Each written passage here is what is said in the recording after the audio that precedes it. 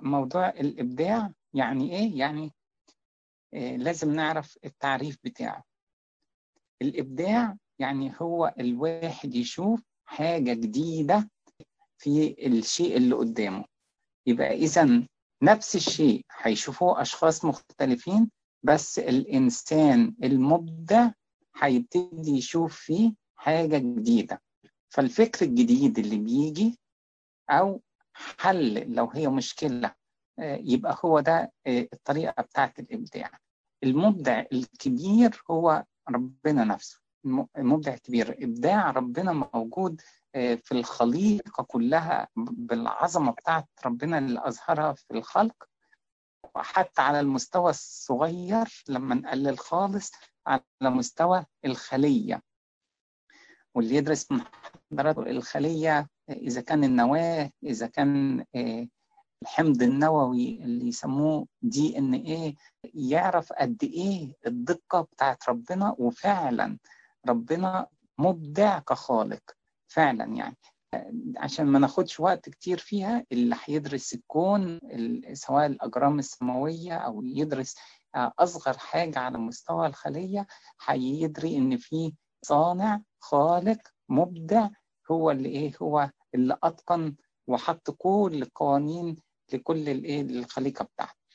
فالإبداع هو هو إن أنا أفكر بشكل جديد، فكر جديد يجيلي، أو المشكلة أحلها أنا بطريقة، أو حتى أوجد حلول بديلة للمشكلة. أنتوا واخدين بالكم حضراتكم الآية فيها كلمة الابتكار. هو يعني قريبين من بعض، كلمة أنا مبدع أو أنا مبتكر قريبين من بعض.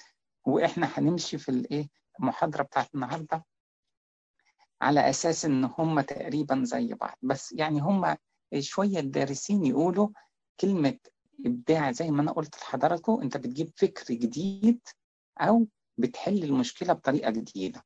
كلمة الابتكار هي الحاجة موجودة قدامك بس أنت بتطور منها، يبقى ما جبتش جديد. تمام. دلوقتي عايزين نعرف إيه هي أهمية الإبداع. علشان خاطر نقدر نتعامل مع الموضوع لازم ندور على كلمة أهمية الإبداع. الإبداع فيه أهمية كبيرة للمجتمع كله، فإحنا نخلينا نمشيها واحدة واحدة. يبقى الإبداع قدرة الفرد إنه يرى شيء جديد في الحاجات اللي الناس كلها شايفاها من زمان، لكن هو شافها بمنظار جديد أو شايف حاجة جديدة فيها. وأهمية الإبداع لازم نعرف علشان خاطر ندري إحنا بنتعامل مع بالظبط. الإنسان المبدع ليه مكانة مميزة، والسبب هو إبداعه. يبقى الإنسان المبدع، إحنا لازم يعني إحنا موجودين دلوقتي، قولوا مثلا 5 موظفين في الشركة في نفس المركز، بس هو إنسان مبدع فليه المكانة المتميزة. إحنا على فكرة مقدمين على انترفيو، فالإنسان المبدع هو اللي بيلاقي فرص عمل أكتر من غيره. يبقى من ناحية مكانة متميزة عشان إبداعه جوه الشركة، ولو هم كلهم اتقدموا للانترفيو هو ده اللي بيخلق لنفسه فرص عمل، هو ده اللي هينجح مننا في الانترفيو، هو ده اللي هيلمسوا فيه إن الشخصية دي شخصية مبدعة. طيب أدينا عيناه في الشركة، لما نعينه في الشركة نلاقيه بينتج حاجات جديدة.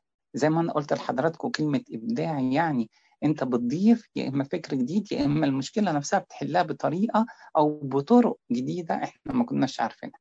فهو بينتج أنواع جديدة من المنتجات، أو لو هو أصلا الشركة كان فيها منتج معين هو بيبتدي يدخل عليه تعديلات وتطوير بحيث إن هو يحسن المستوى اللي احنا قلنا عليه كلمة ابتكار، أو يمشي هنا كأنها هي نفسها كلمة إبداع. لما هو بيعمل كده الثقة الداخلية بتاعته بتزيد. يعني هي لازم الثقة بالنفس دي واحدة من شروط المبدع، احنا هنشوفها بعد كده، بس هي تزيد لما هو يحصل الإبداع اللي هو حقق بيه زيادة في الثقة الداخلية بتاعته. طب هو من ناحية خلق فرص لعمل ودخل الشركة أدخل أنواع جديدة، والأنواع اللي موجودة هو أدخل عليها التطوير والثقة، ده كله ده بيخلي الشركة بتحقق أرباح كتيرة، وده كمان بيأثر على اقتصاد البلد. يبقى يعني شوف احنا بداية كده كانت عبارة عن إنسان واحد بس، وأثر على اقتصاد شركة، وبالتالي بيأثر على اقتصاد بلد. ولما تنمو شركات كتير جوه البلد، مش بس كده، ده البلد نفسها الاقتصاد بتاعها يبقى تنافسي مع بقية الدول. الدولة نفسها يبقى الاقتصاد بتاعها تنافسي مع بقية. ده أهمية الإبداع. يعني إنسان هيبقى ناجح في حياته، الملخص كله ناجح في حياته، حتى فنشناه هيلاقي فيه فرص عمل. حتى جوه الفرص العمل لما يدخل في الشركة لا يكتفي أبدا، لكن هو كل شوية يأتيهم بالجديد، وبالتالي بتخلي الشركة كلها ناجحة. ده الإنسان ده على فكرة احنا كلنا لو تعيننا مديرين في الشركة، أحسن واحد لازم نتمسك بيه هو الإنسان الإنسان المبدع ده. النقطة اللي بعدها إن شاء الله اسمها صفات المبدعين. طيب صفات المبدعين، الإنسان ده لازم ليه، إحنا لازم نعرفها علشان خاطر نجري عليها. أهم حاجة في الصفات دي هي أول حاجة أهداف واضحة. يبقى إذن الإنسان المبدع وقت لما أنت تسأله يبقى فيه هدف واضح. بعد ما تعين في الشركة مثلا يقول لك فيه هدف واضح لازم يوصل. الأهداف الواضحة اللي هم بيحطوها لنفسهم، علشان هو إنسان طموح ولازم يحقق الأهداف. أنت هتلاقيه إنسان يحط جداول زمنية للخطط اللي هو بيحطها عشان خاطر يحققها. يشتغل لمدة ساعات طويلة عشان خاطر يحقق الأهداف. أنا قصدي جزء من حياته. خلي بالكم من الكلام ده، لأن احنا بنتكلم على صفات شخصية، مش بنتكلم عليه كأنه موظف في الشركة. لا، ده هي بقت شخصيته كده من كتر ما هو بيمارس، بقت جزء من شخصيته إنه هو أمين جدا في الشغل بتاعه، لا مبدع كمان في الشغل بتاعه عشان خاطر حاطط أهداف، والطموح بتاعه بيخليه يسعى لتحقيق الأهداف دي. الحاجة التانية بيبحث عن الطرق والحلول البديلة. يعني احنا دلوقتي عايزين نحقق الهدف، يقول لك على كذا طريقة ونعمل كده، ولو ما نفعش يدي لك الحل البديل ان نعمل كده بالطريقة دي. يبقى مش بيستسلم ابدا لطريق واحد والطريق ده يحصل فيه عقبات ويوقف، لا هو بيلاقي الطريقة البديلة، الحل البديل لأي مشكلة لأي مشكلة بتظهر. بالإضافة لكده عنده روح المبادرة. روح المبادرة، معلش احنا كلنا زي ما قلت لكم احنا الخمسة متعينين في الشركة، في مشكلة خلاص انا على فكرة انا اجدد واحد، هو انا اللي هحل الكون، لا هو انا اللي هصلح الشركة، لا الكلام ده ما عندوش ابدا. روح المبادرة لما يلاقي حاجة يقدر يساعد فيها، وبروح الابداع اللي موجودة جواه، هو ده اللي يخليه يلا يتقدم عشان يقول طب ما نعمل كده، طب ما نحلها بالطريقة الفلانية دي.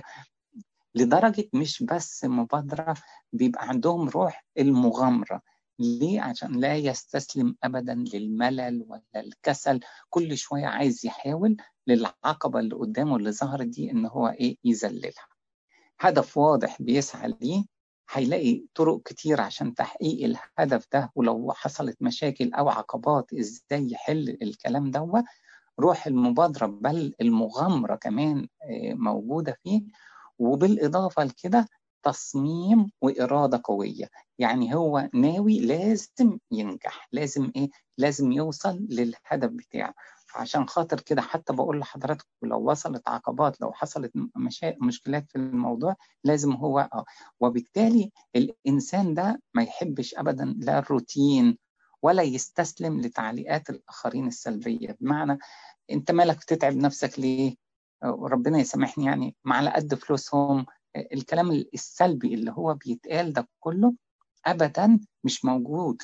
والروتين القاتل اللي هو بيقتل الطموح، يقتل الرغبة بتاعته في الإبداع، ده ضد شخصيته تماما. فهتلاقيه الشخصية اللي هي النشطة المتحركة، هو ده الدينامو بتاع المكان. تلاقيه هو من نفسه بيكسر الروتين وما بيسمعش أصلا لأي تعليق سلبي. ليه؟ لأن هو كده عنده استقلالية في الفكر بتاعه، وبالتالي هو عارف إن الفكر بتاعه شوية مختلف عن فكر الناس، فهو ما عندوش وقت أصلا إنه يأخره أي تعليق سلبي عن تحقيق الهدف بتاعه.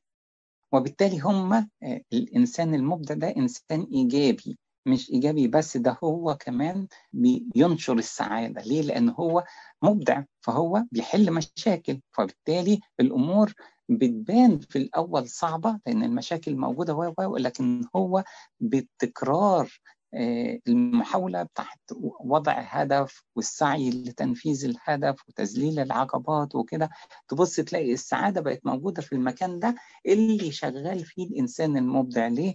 لأن المشكلة اللي موجودة هتاخد وقتها وهو هيقوم بحلها، لأنه هو لا يألو جهدا إن هو حاططها كهدف إن لازم يذلل العقبة دي أو يحل المشكلة.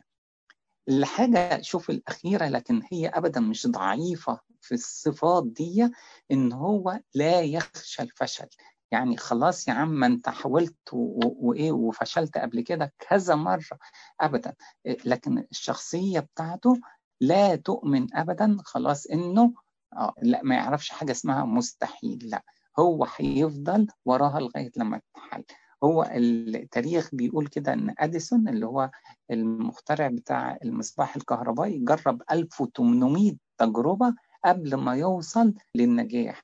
فهم عندهم الصفة دي صفة رائعة جدا، إن هو ما عندهوش كلمة فشل في القاموس بتاعه أبدا.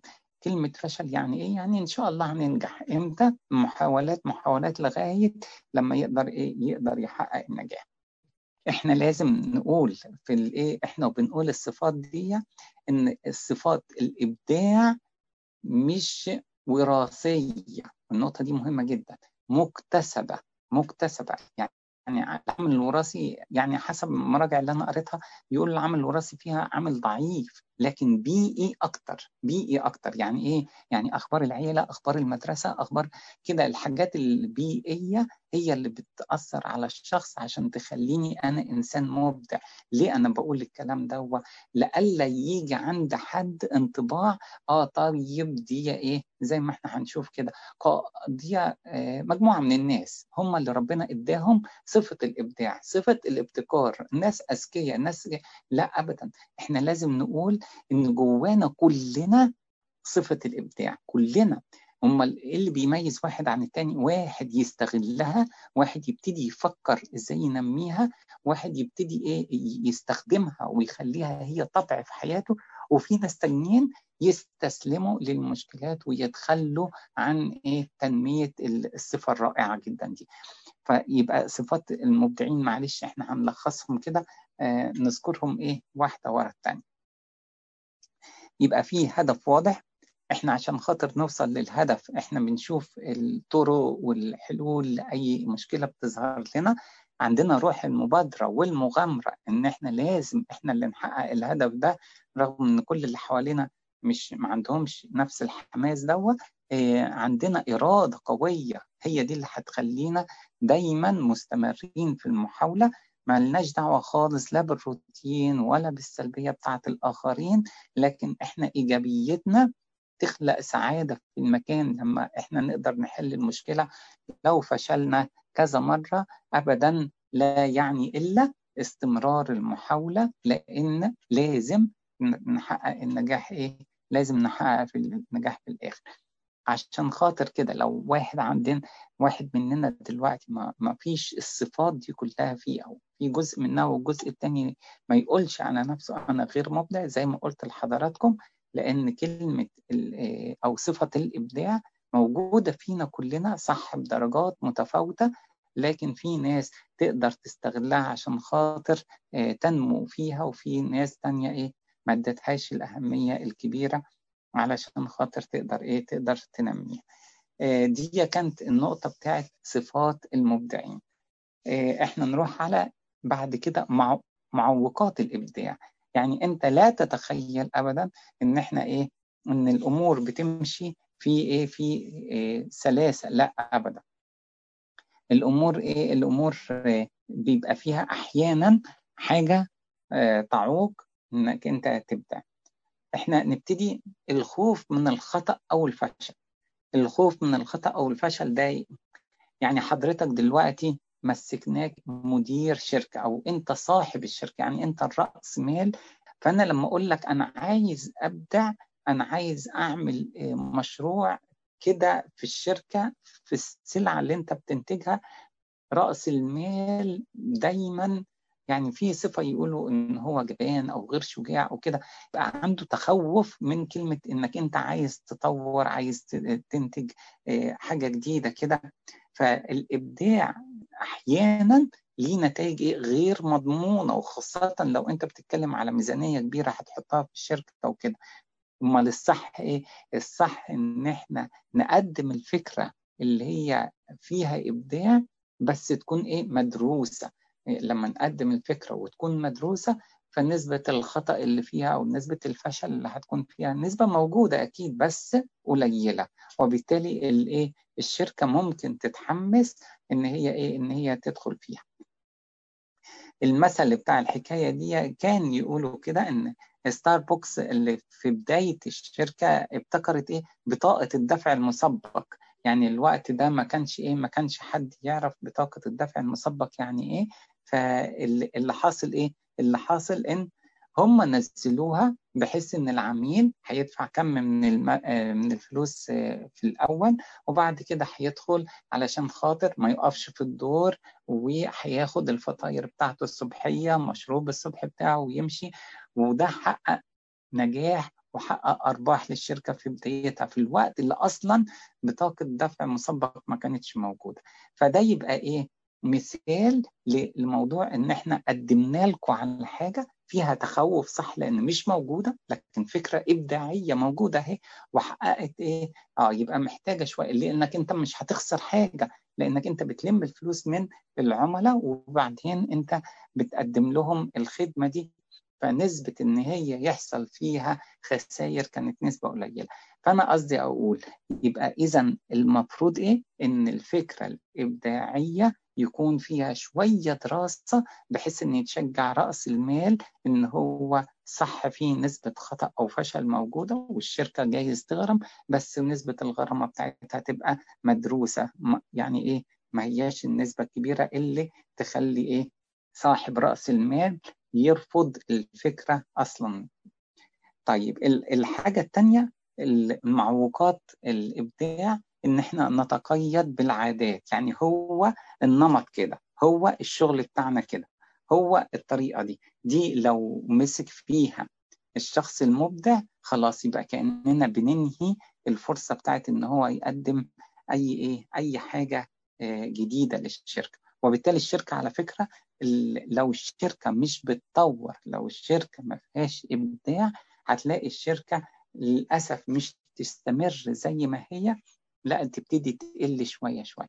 على فكرة أنا بتكلم مش على الشركة كشركة، خلينا نتكلم عليها كل واحد في تخصصه، بس أنا حبيت أتكلم على الإبداع عموما. يعني إحنا محتاجينه في الخدمة، إحنا محتاجينه في بيوتنا، إحنا محتاجينه على المستوى الشخصي بتاعي. يعني إزاي أنت بتطور من نفسك جوه أسرتك، أو أنت على المستوى الشخصي، أو جوه أسرتك، أو جوه مكان العمل، بس هي صفة الإبداع عموما. فالتقيد بالعادات أو نمشي نفس النمط اللي موجود، دي حاجة تقتل الإبداع. النقطة اللي بعدها عدم الثقة في النفس. احنا قلنا الإنسان المبدع لازم يكون عنده موضوع الثقة بالنفس ده، عشان خاطر كده يبقى خطأ تماما انك انت تقول عمي انت شكلك شكلك انسان مش مبدع، او شكلك انت مش ممكن تتعلم موضوع الابتكار، لان احنا قلنا دي صفة مكتسبة أنا أخدها من البيئة اللي حواليا، فأنا بمرن نفسي عليها. يعني أنا بطور من القدرة بتاعتي الإبداعية. فلو إحنا قلنا لا، الابتكار لا يمكن تعلمه، ده مقولة غلط. جاية من عدم الثقة بالنفس، إن أنا حاولت وخلاص، يبقى كأني لزقت كلمة ابتكار لكلمة موهبة. لزقت كلمة ابتكار، هو كأن خليت الابتكار والموهبة وجهان لعملة واحدة. يعني أنت إنسان عندك موهبة الابتكار. شوفوا إحنا ما حدش قال كده، لأن بقول لحضراتكم هي مكتسبة مش عندي موهبة يعني كأني أنا مولود بيها، لا، هي مكتسبة. الدور بتاع الوراثة فيها محدود جدا إن كان موجود.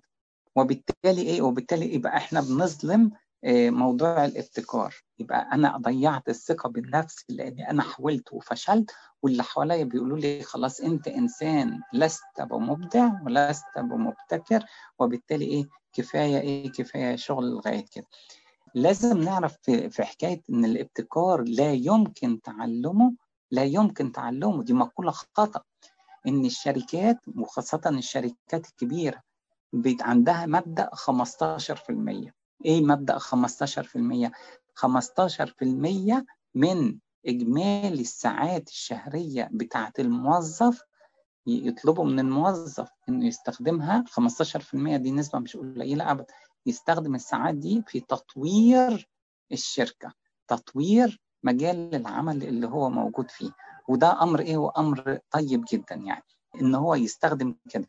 في بعض الشركات الكبيرة تلزم، شوفوا الكلام عشان يبقى عندنا عندنا قناعة إن هي صفة مكتسبة، تلزم الموظفين إن هم يقدموا اقتراحات لتطوير مكان الشغل بتاعهم. مكان الشغل نقصد بيه المكان الإدارة بتاعت حضرتك، أو تطوير الشركة ككل. مع إنك أنت تكون موظف يعني صغير وخلاص، أنت مش مسؤول كبير في الشركة ولا حاجة، الشركة تلزمك. فشوفوا الشركات بتعمل إزاي عشان يبقى عندنا قناعة إن الإبداع صفة مكتسبة. إن عندنا قناعة ما ينفعش أقول الابتكار لا يمكن تعلمه. لو هو لا يمكن تعلمه، إيه اللي يخلي الشركة تقول 15% من الساعات أنا محتاجاك تشتغل بس على تطوير الشركة؟ اللي تخلي الشركات تلزم الموظفين يقدموا اقتراحات ويجيبوا أحسن اقتراحات ويكافئوا الموظفين اللي قدموا الاقتراحات دي. فاعملوا معروف. النقطة دي رائعة جدا، إن احنا نأكد إن هي صفة مكتسبة من ناحية، وعدم الثقة في النفس دي لازم ننهيها. إن الابتكار يمكن تعلم. الخوف والخجل اللي هو بعد كده على الشخص المبدع لازم يتجنب الخوف. ليه؟ لأن كلمة خوف يبقى خلاص، يبقى أنت مش ممكن تكون مبدع. لأن كلمة الخوف، وخصوصا لما نتكلم على الأسرة، يعني أنا خايف من الكبير بتاعي، خايف من بابا، خايف من خسارة، خايف إن أنا أبوظ لهم حاجة. لو كان كده يبقى نخلي بالنا إنه ده هيعوق الإبداع أو يعوق ظهور الإبداع. النقطة اللي بعد كده في المعوقات برضو الاعتماد على الآخرين والتبعية لهم. يعني إيه الاعتماد على الآخرين؟ يعني إيه المقولة بقى خلاص الابتكار له أهله. يا عم أنا خلاص أنا ماليش دعوة، أنت ابدع وأنا منقاد ليك. شفت بقى اعتماد على الآخرين، أنا تابع لحضرتك. طب وأنا خلاص أنا ما عنديش صفة الإبداع، لأن عندي قناعة ان الابتكار ده ليه ناس دول اذكياء، دول الناس المتدربين الخبراء بشكل مميز، هم دول اللي وراهم الابداع، وهم دول اللي وراهم الابتكار. ازاي يطوروا لنا الشركه كده بالشكل ده.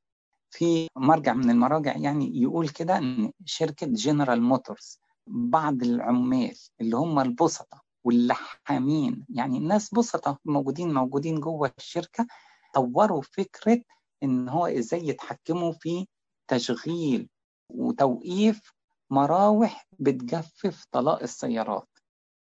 يعني الشركة دي جنرال موتورز بتعمل سيارات، يبقى المراوح اللي بتجفف الطلاء ازاي نشغلها، ازاي نوقفها. التطوير اللي عملوه العمال الصغيرين دول ولا اللحامين دول ادى الى توفير $160,000 سنويا للشركة. $160,000، وهم اخذ طبعا جايزة عليهم من الشركة وتكريم وكده. بس اللي انا عايزة اطلع منه ما فيش حاجة اسمها الابتكار له أهله. يبقى كلنا مبدعين، كلنا لازم نبتدي نفكر ازاي اطور انا اطور من نفسي، اطور من المجال اللي انا موجود فيه. انا مش بستهين بحد، بس انا بتكلم اللي عمل الحكاية دي عمال ولحامين. لا انا قلت عليه مدير، رئيس مجلس إدارة، ولا لا ما قلناش كده، ولا مجموعة من الخبراء جبنا الأذكياء اللي موجودين في الشركة، ما حصلش كده أبدا. يبقى إحنا لازم نقول ما فيش حاجة اسمها اعتماد على الآخرين والتبعية لهم. اقنع نفسك إنك أنت إنسان مبدع، حاول تفكر إزاي أنت تنتج أحسن، تطور من اللي موجود، أو ربنا يبعت لك أفكار جديدة أصلا مش موجودة مش موجودة في محيط أو في المجال اللي حضرتك متخصص فيه. طيب إيه المعوق اللي بعد كده؟ المعوق اللي بعد كده عدم تنظيم الوقت. يبقى أنا إنسان عندي عندي روح الإبداع، بس أنا للأسف أنا مش بنظم وقتي. مش بنظم وقتي يعني يعني أنشطة مختلفة وكلها غير هادفة، ما تبقاش ليا أصلا وقت علشان خاطر أنا أبتدي أركز فيه وأقدر أبدع. فعدم تنظيم الوقت واحد من المشاكل الكبيرة اللي تنهي أصلا موضوع الإبداع. احنا قلنا الخوف من الخطأ، التقيد بالعادات، أمشي على نفس النمط، عدم الثقة بالنفس اللي هي الابتكار مش ممكن أتعلمه، خوف وخجل من الفشل ولا من كلام الآخرين، اعتماد على الآخرين اللي هو ده الابتكار ليه أهله هم بس الأذكياء والخبراء، أو عدم تنظيم الوقت. آخر نقطة نتكلم على التأجيل.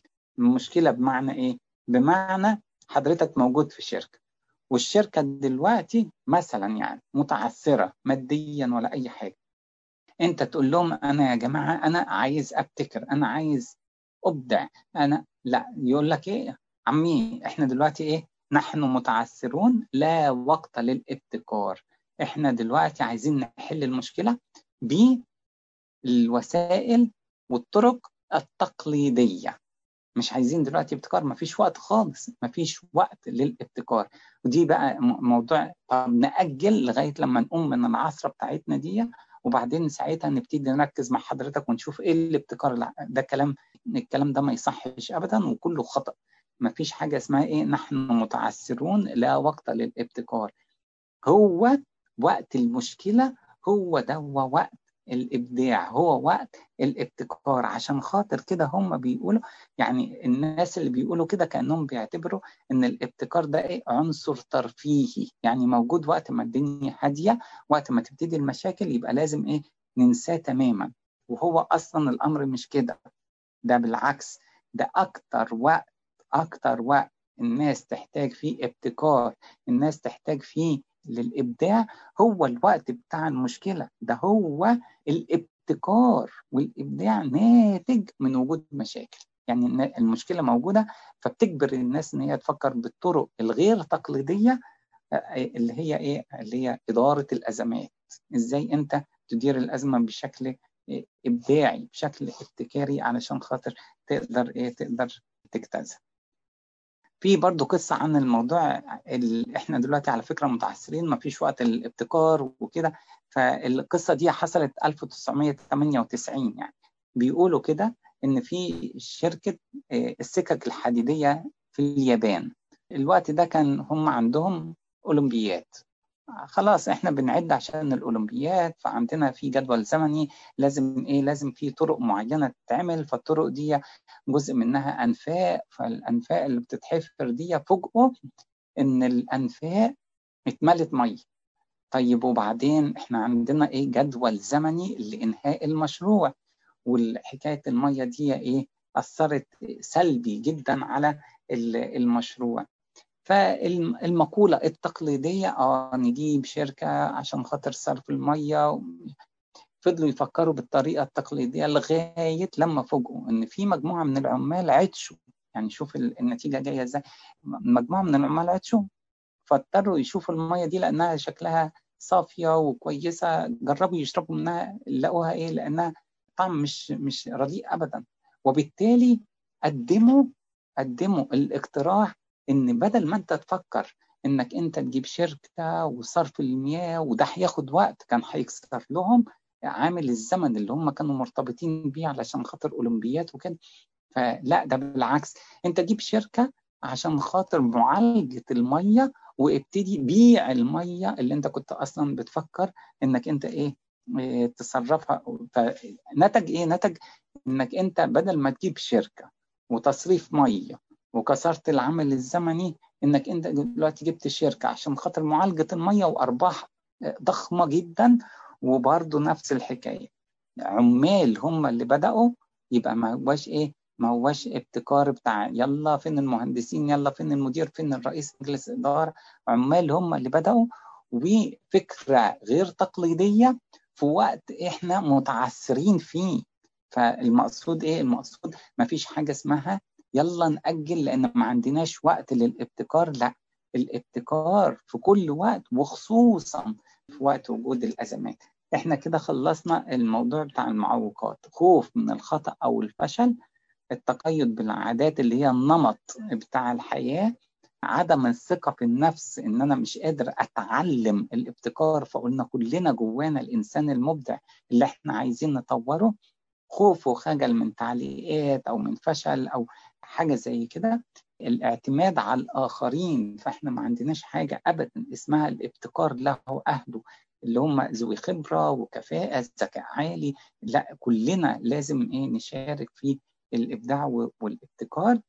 وعدم تنظيم الوقت، لازم يبقى الأهداف بتاعتنا كلها لها خطة زمنية محكمة، ومفيش حاجة اسمها دلوقتي احنا عايزين نركز في القيام من العثرة ونأجل موضوع الابتكار بتاعك، لأن الابتكار ضروري في كل وقت، وخاصة في وقت الأزمات أو العثرات. خلصنا موضوع معوقات الإبداع. طيب بعدين احنا عايزين نتكلم على أسرنا، لأن احنا بناخد الموضوع على مستوى الشخص، كل واحد فينا لازم يسعى للإبداع.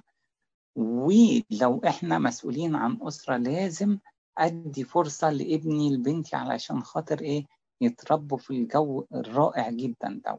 إذن الموضوع إن الأسرة فأنتوا لازم تفتكروا فيها الكلام ده. أول حاجة أول حاجة إن لازم كآباء وأمهات، يعني ناس مسؤولة، لازم أعرف مراحل النمو بتاع الأبناء. ليه؟ لأن شايفين المقولة بتاعت في واحد عالم من علماء اللي درسوا الموضوع اسمه تورنس، يعني قال كده إن السنوات الخمس الأولى من حياة الطفل تعتبر حاسمة لتنمية القدرات الإبداعية، حيث يظهر لديهم الخيال الواسع من خلال ألعابهم والقصص التي يطرحونها. يبقى أولادنا في خلال ال5 سنين الأولى دي السنين مثمرة جدا، ما نستهنش بيهم. ما نقولش إن الولد ده صغير، ده ما بيفهمش حاجة، ده مش عارف، الكلام السلبي أبدا. اعملوا معروف، خلينا نعرف إن أولادنا في ال5 سنين الأولى عندهم فرصة رائعة جدا إن هم ينموا قدراتهم الإبداعية. وزي ما حضراتكم شايفين كده، اتباع الأساليب التي تنمي مهارات الأبناء من الناحية، إذا كان ألعاب تنمي فيه القدرات الذهنية، اللغوية، الحركية. المهم في الآخر أنا أدور على إزاي أنمي.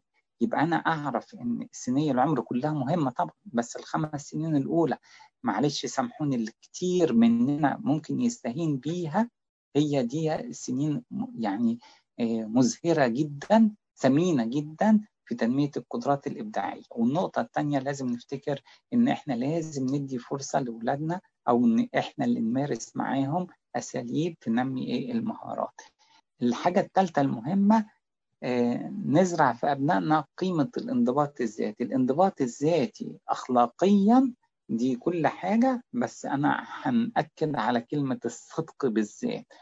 كلمة الصدق بالذات في موضوع ليه؟ لأن أنت عايز تخلق إنسان مبدع. فحضرتك كلمة إنسان مبدع يعني يعني قد يفشل وقد ينجح. كلمة قد يفشل دي اللي احنا قلناها، أديسون الكبير العالم 1800 تجربة عشان يوصل للمصباح الكهربائي، فأنت هتقول عليه إنسان فاشل. لما أنت تحصله وخلص 1700 تقول له أنت إنسان فاشل، أنت خلصت 1700 تجربة، لكن هو ما عندوش الكلمة دي، بيخلص 1800 وينجح. فأنا قصدي لما ابني هيبقى موجود في المرحلة بتاعت إن هو بيحاول ويفشل، لا أبدا، هو يصدق معايا.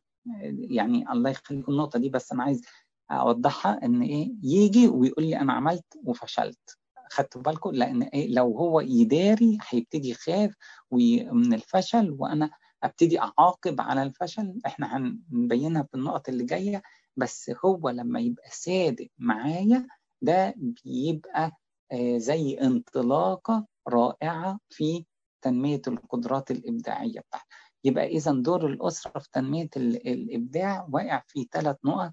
أول حاجة، أنا درست وعرفت إن المراحل النمو وخاصة أول 5 سنين أنا اديت الفرصة إن أنا إيه أساليبي إن أنا أنمي قدرات، سواء أنا اللي بختار له اللعب أو إن أنا بحكي له حكايات أو أنا بأثير معاه أسئلة.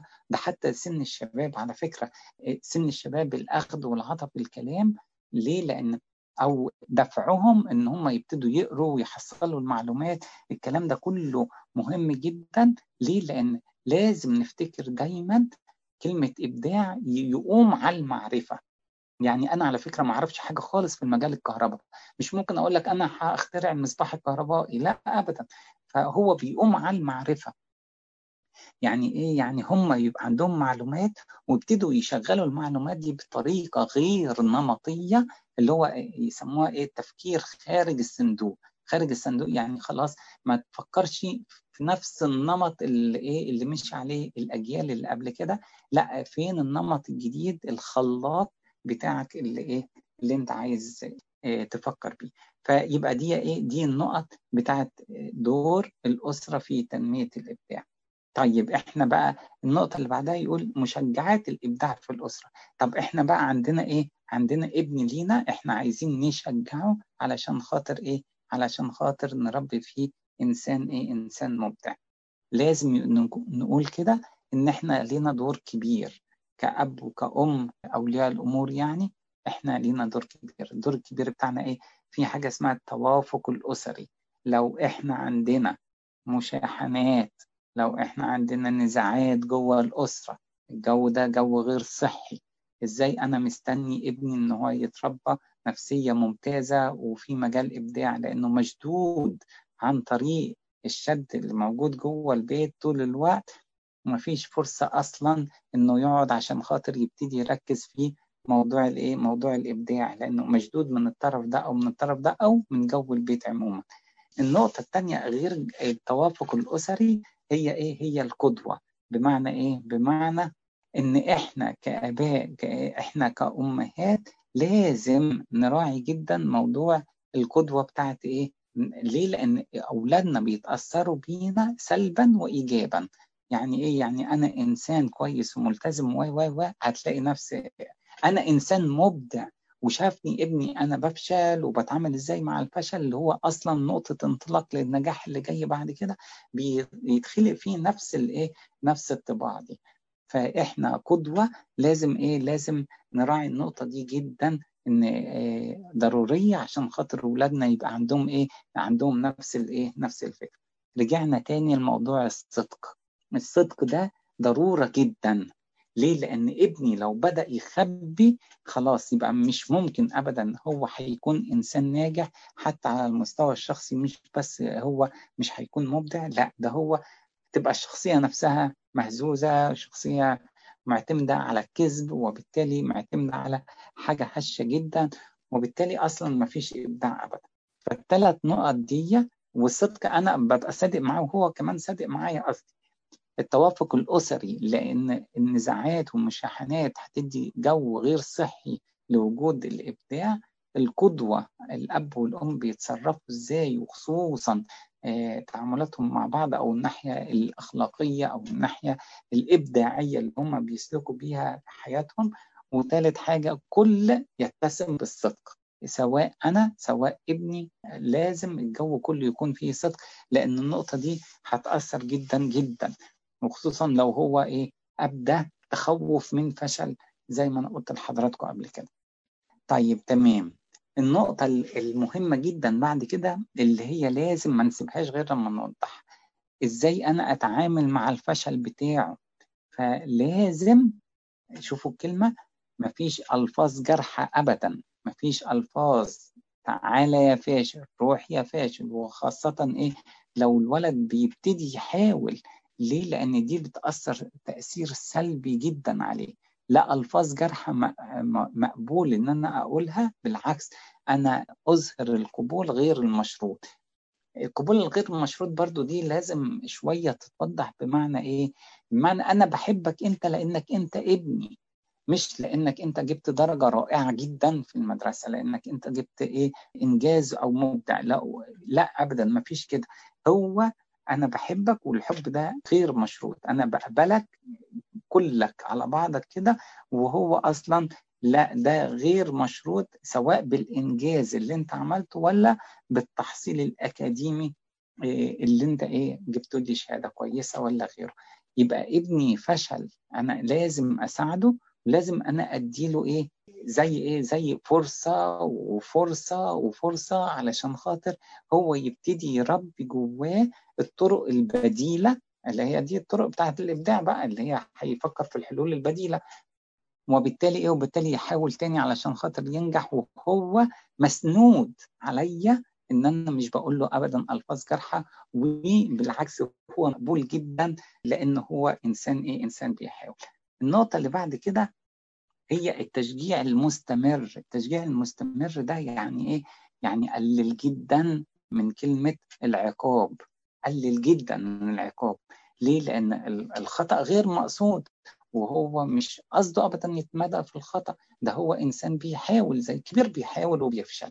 يبقى الصغير ليه ما ندوش مجال ان هو نشجعه وقت حتى لما يحصل موضوع الفشل، لكن مش ان انا اعاقب او ان انا اكون انسان قاسي عليه. يبقى الثلاث نقط الاولانيين لازم الوالد والوالده في كل اسره، اولياء الامور هم اللي يعملوها. التوافق الاسري، ان احنا نمشي قدوه، ان انا صادق والصدق ده برضو موجود في الابن مهم. لكن بعد كده طريقه التعامل بتاعتنا معاهم، ازاي نتعامل مع الفشل بتاعهم، وان انا لازم اديله مجال حريه انه يجرب ويجرب تاني. وحتى لو فشل ما فيش حاجه اسمها العقاب والقسوه موجوده، ابدا مش موجوده. طيب تمام. الحاجه اللي بعد كده ان احنا نشجعهم على التفكير اللا نمطي. اللا نمطي يعني بمعنى نقول لهم احنا الثقه بتاعتنا موجوده فيكم، انتوا تفكروا تحلوا الموضوع ده ازاي، ولما يقترح هو حل، والحل ده يعني هواش الطبيعي ان هو يخليه يديله مجال انه يجرب. طبعا التفكير اللا نمطي ده لما هو يبتدي ياخد الاسلوب ده في التفكير، ممكن يخلق انسان مبدع، ممكن يخلق فيه انسان مبدع. طيب تمام.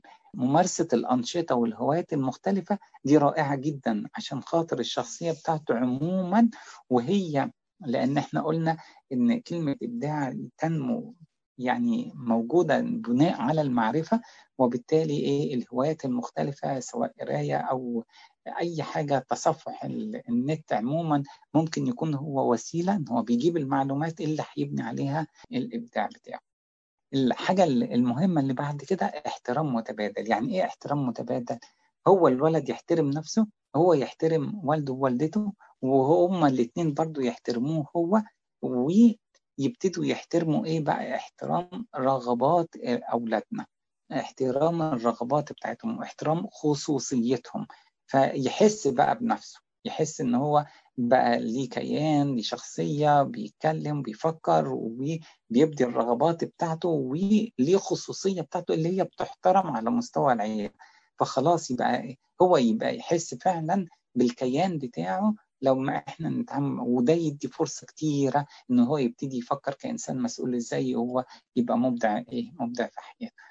الحاجة الأخيرة برضو مش الأقل أهمية، لكن برضو لازم نركز عليها، إن ناخد برأيه. يعني مثلا نديله مجال لأنه يختار الهدوم بتاعه، نختار الأكل بتاعه لما يكبر شوية وعايز يختار حتى المدرسة اللي هيلتحق بيها عشان يدرس أو الكلية أو كده. يبقى إذا هو كده وصل لمرحلة كبيرة من إن هو بيعتمد على نفسه وبياخد قرارات مهمة في حياته. احنا قبل ما نسيب برضو النقطة دي لازم نلفت النظر، لو عندنا فعلا ابن مبدع وظاهر في وسط اخواته، مفيش ما يدعو نقع في الضعف ان احنا نمدحه بزيادة قدام اخواته او نعامله معاملة متميزة. ولا كان ابداع سواء كان بينفذ افكار رائعة او إذا كان التحصيل الدراسي بتاعه أو أي حاجة، مش مهم. المهم إن هو بيتعامل زيه زي إيه إخواته، علشان صح في تشجيع صح كده، لكن أبدا مش متميز عنهم. وإلا على فكرة بيدي انطباع عكسي في حياته. انطباع عكسي يعني إيه؟ بقى يعتمد، شوفوا بيحصل إزاي، بقى يعتمد هو إن هو مميز، وده بيقلل جدا فرص الإبداع بتاعته. خلاص، لأن هو اعتمد إن هو مميز، وإن هو والده ووالدته مش بيردوا له كلمة، إن هما بيتعاملوا معاملة مختلفة، وبالتالي إيه؟ وبالتالي بيقلل جدا من الإبداع بتاعه. بالعكس، لو إحنا بنحبه إحنا هنعامله زي بقية إخواته، صح في تشجيع والنقط كلها اللي إحنا قلناها، لكن كلمة تمييز في وسط إخواته دي أبدا إيه؟ أبدا مش موجودة. تمام. فإحنا قبل ما نسيب النقطة دي يبقى نلخص كده: ملاحظة أولادنا، ونديهم التوجيه، ونعمل متابعة، يبقى هي دي التربية السليمة. يبقى ملاحظة بمعنى إيه؟ ملاحظة إن ابني قدام عينيا رايح جاي وبيفكر إيه وبيعمل إيه وبلاي ستيشن ولا مش عارف إنترنت إيه، وكله كله كله أدي إيه؟ ملاحظة. توجيه يعني إيه؟ يعني ابني فشل في النقطة الفلانية، يلا احنا نقول له ونناقش معاه ونقول له فين الصح وفين الغلط، وخاصة المواضيع الايه الاخلاقية لازم نثبتها، الدينية عموما قصدي يعني لازم نثبتها فيه. وبعدين يلا نتابع نشوف هو اللي احنا اتفقنا عليه يلا هو بينفذه ولا هو ايه اتعثر تاني ولا كده. فملاحظة، توجيه، ومتابعة، يديني ايه؟ يديني تربية ايه؟ تربية سليمة. تمام. يبقى احنا فاضل لنا في الايه؟ في الكلمة هي النقطة الأخيرة: في شخصيات مبدعة موجودة في تاريخ الكنيسة. الشخصيات المبدعة دي في قديسة إيميليا. القديسة إيميليا دي يعني شخصية أكتر من رائعة. الآية تقول كده: أما المرأة المتقية الرب فهي تمدح. المرأة المتقية الرب فهي تمدح. أبوها استشهد، وهي لما كبرت وتزوجت براجل اسمه باسيليوس. بيتهم كان كنيسة صغيرة. امرأة عظيمة في تاريخ الكنيسة إن هي تنتج 3 قادة في الكنيسة. 3 قادة، يعني ابنها هو القديس باسيليوس الكبير اللي هي أسقف قيصرية الكبادوك اللي احنا بنصلي القداس بتاعه غالبا يعني.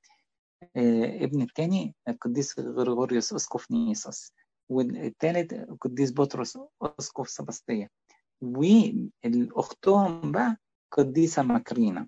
ماكرينا دي كانت الكبيرة بتاعتهم، يعني إيه؟ يعني قايمة بدور التربية زي إيه؟ زي مامتهم، وكانت هي مرشدة، وهي كانت رئيس الدير برضه هي كمان.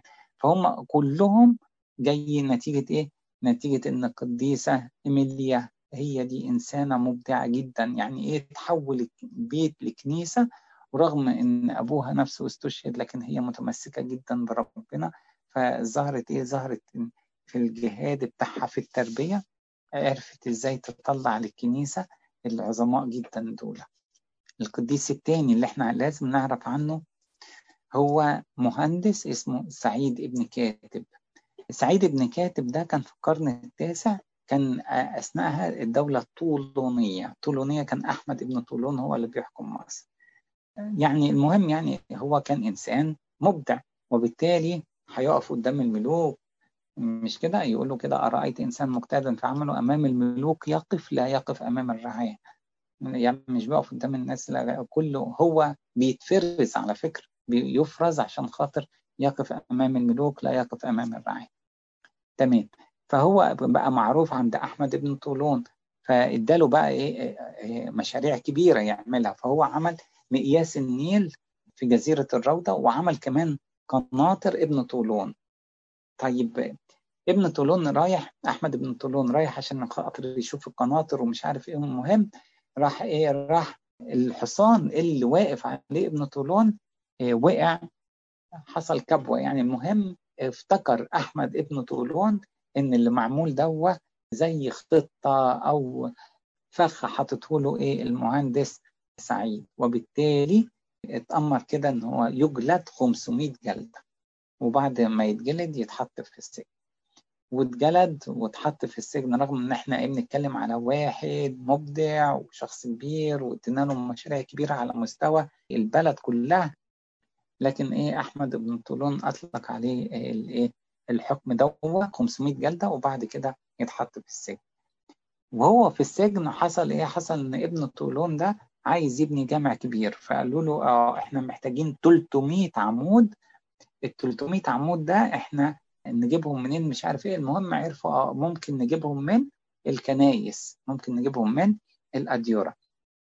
مين اللي سمع؟ الباشمهندس سعيد، هو موجود في السجن بتاعه. فراح ايه؟ قال له ابن طولون، قال له كده انا اكتب لك ايه؟ اكتب لك يعني اعمل لك زي بنى للجامع وابنيه كله من غير عمود خالص، وهستخدم بس عمودين عشان القبلة وخلاص على كده.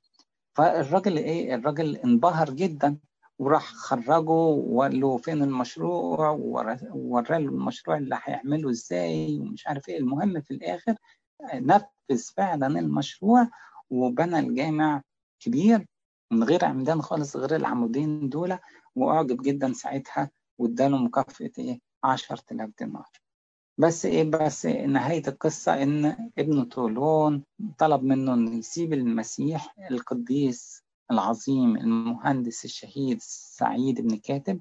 عرف إن الدنيا ولا تسوى، وما كانش فيه فرصة أصلا إنه يفكر، لأنه قرار عنده موجود من الأول إن هو رفض وتمسك بإيمانه المسيحي. وبالتالي الوالي أمر بقطع الرأس، وأخذ أخذ إكليل الشهادة بعد ما شهد لربنا في عمله، شهد لربنا في حياته وأمانته، شهد وصل إنه يكلل في الآخر بإكليل الشهادة. أمثلة عظيمة جدا لناس مبدعين وأثروا كمان تاريخ الكنيسة بتاعتنا. ربنا يحافظ عليكم. هي كانت كلمة كلها على الإبداع، وقلنا أهمية الإبداع وإيه صفات المبدع، إيه المعوقات، وإزاي الأسرة ممكن تنتج مبدعين، وإزاي أنا كمان أبقى إنسان مبدع. وأخذنا في الآخر أمثلة على الناس المبدعين اللي جوه الكنيسة. أنا خلصت الكلمة. لإلهنا المجد إلى الأبد آمين. أرجوكم إحنا عايز أخد من وقتكم بس كلمتين. أول كلمة فيهم، والكلمة دي مهمة جدا، اعملوا معروف. احنا بنمر بوضع استثنائي وكنيسة مقفولة ووضع طوارئ، وفي ناس كتير تعبانة سواء من المرض ولا اقتصاديا. فاجتماع الصلاة الكنيسة بتدينا فرصة رائعة جدا ان احنا نتجمع نفس واحدة وقلب واحد، نطرح قدام ربنا بس كلمة يا رب ارحمنا. فعلا لو انتوا فكرتوا فيها كده، قوة كرياليسون ولا يا رب ارحم اللي احنا هنقولها بقلب واحد وتطلع من شعب الكنيسة كله، عمل رائع. وسامحوني، مسؤولية. امال انا لو ما صليتش ربنا عشان يرحمنا في الوقت ده انا هصلي امتى؟ فاعملوا معروف عشان خاطر كل عيان. انا بترجاكم عشان خاطر كل عيان، عشان خاطر ابواب الكنيسة المقفولة. خلينا نتقابل كلنا في اجتماع الصلاة على صفحة الكنيسة كل يوم الساعة 6:30، كل يوم 6:30. الحاجة التانية، احنا لازم نفعل المهرجان. فبمعنى بمعنى حضراتكم افتقدوا بعض. يعني احنا ان شاء الله بنحاول ونشكر ربنا الاجتماعات كلها فيها فريق افتقاد، وهننشط موضوع الافتقاد وهننشط موضوع الاشتراك في المهرجان. بس حضراتكم يعني اهتموا انكم انتوا عينوا نفسكم خدام في الكنيسة. عينوا نفسكم خدام في الكنيسة بمعنى الموبايل بتاعي انا عندي كم واحد، فكم واحد دول انا هقول لهم كلمتين. انا سمعت ان الكنيسه فيها اجتماع صلاه، يبقى ديك تقول وصل له كلمه ربنا بس. انا على فكره الناس كلها دلوقتي بتقعد في البيت مش عارف من الساعه 7، طب ما احنا عندنا وقت ما نشارك في المهرجان. يبقى انت خلتني انا اروح قدام عرش النعمه اللي انا اصلا ما اعرفش اصلي الاجبيه، بقى اتعلمت الاجبيه وبقيت افتح كتاب مقدس عشان ادرس، ولا مهرجان مواد مختلفه. لا على فكره انا شاطر في مش عارف في الشعر ولا في. يبقى انت وجهتني ان انا استغل الوقت استغلال طيب جدا، بدل ما الوقت بتاعنا الله يخليكم يروح يمين شمال. بالعكس، لما احنا نقدس حياتنا في الوقت ده ربنا يتحنن علينا كتير. ربنا يبارك فيكم.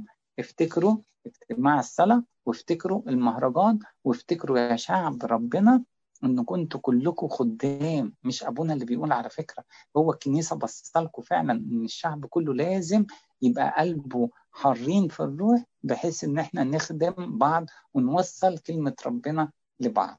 ربنا يحافظ عليكم. اعملوا معروف، المهرجان للكل، وكلمة للكل يعني للكل، لأن احنا عندنا من ملايكة دول اللي هم أصلا ما دخلوش، يعني بياخدوهم من سن 3 سنين ونص وكده، أنا مش عارف حتى ولا 3 سنين بس.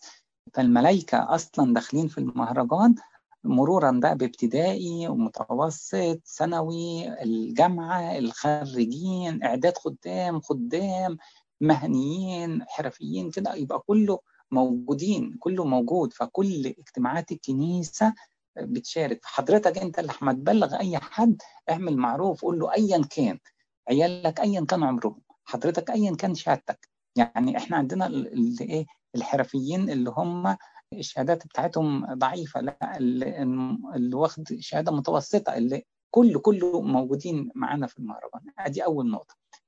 النقطة الثانية، اشترك امتى؟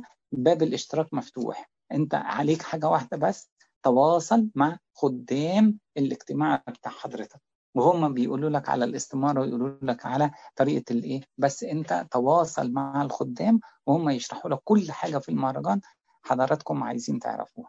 ربنا يبارك فيكم.